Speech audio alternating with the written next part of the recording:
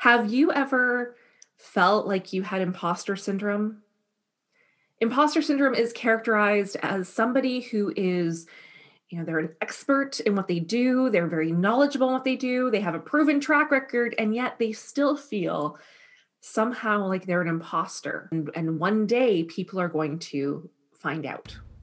You're listening to The Terry Holland Show, the podcast for high-performing entrepreneurs ready to take your life and your business to the next level.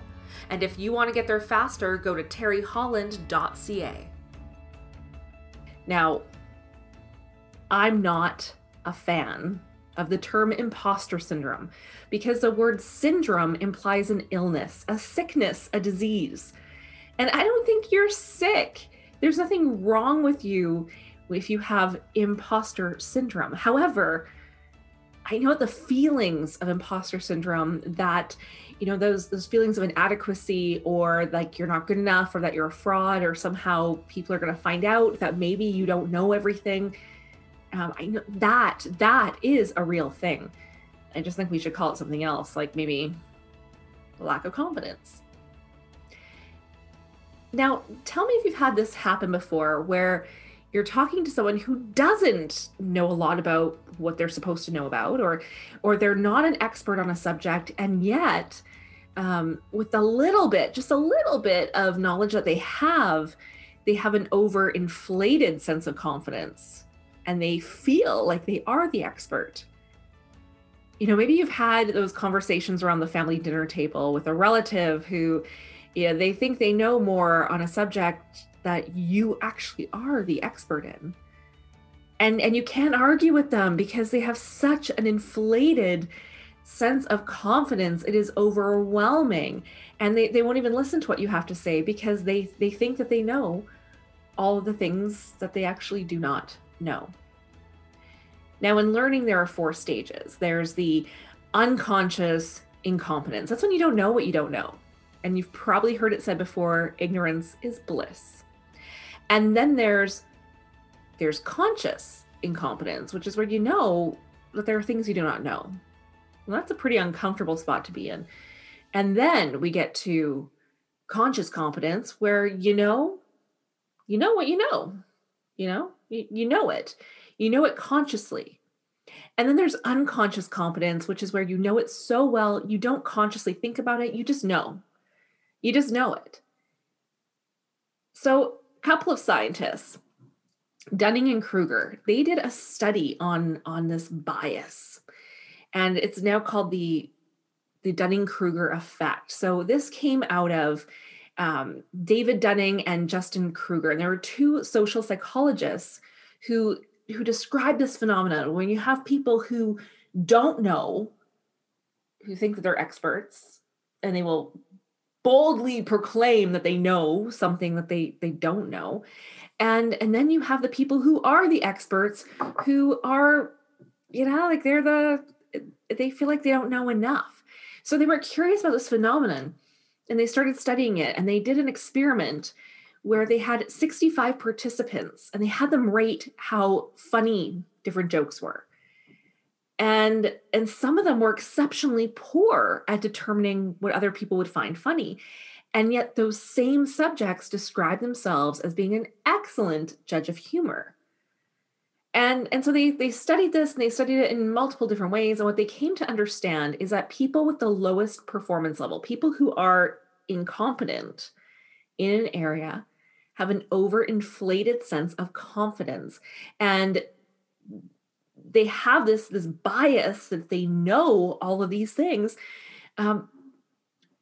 because they don't know enough to know that they do not know. So with a limited range of information, they think they know all there is to know on a subject.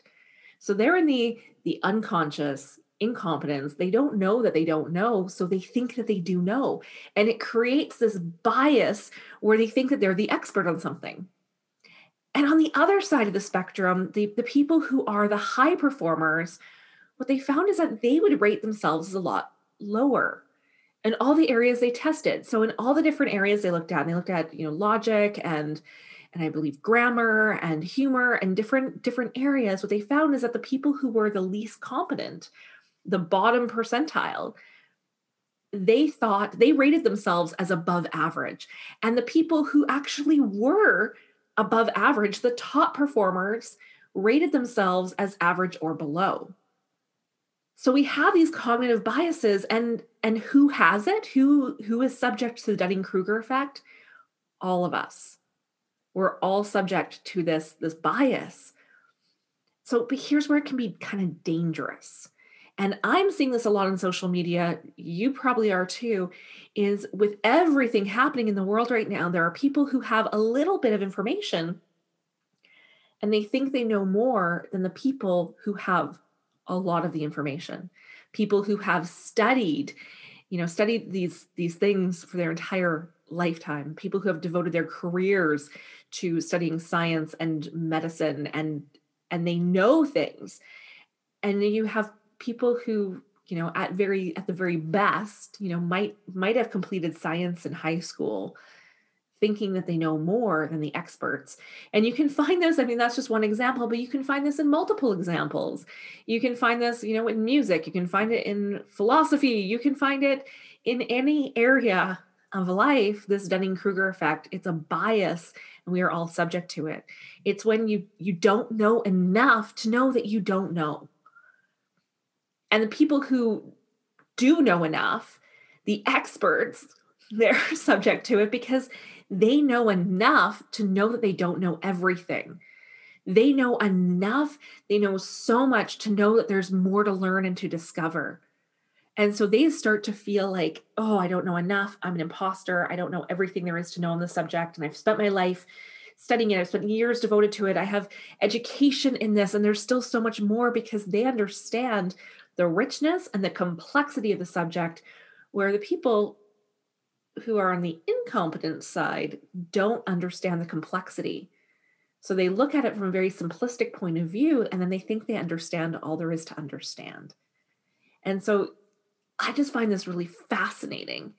And, and working with high performers, I see this as, if you have imposter syndrome, what we call imposter syndrome, that's not actually a syndrome, but it's what it's called. So if you are suffering from those feelings of imposter syndrome, that's probably a good sign that you know a lot more than you think you know. Anyway, that's all I got to share with you today. Hope you're having a fantastic day, a great start to your new year. And if you like this episode, share it with a friend and leave me a 5-star review. Hope you guys have an awesome day. Bye for now.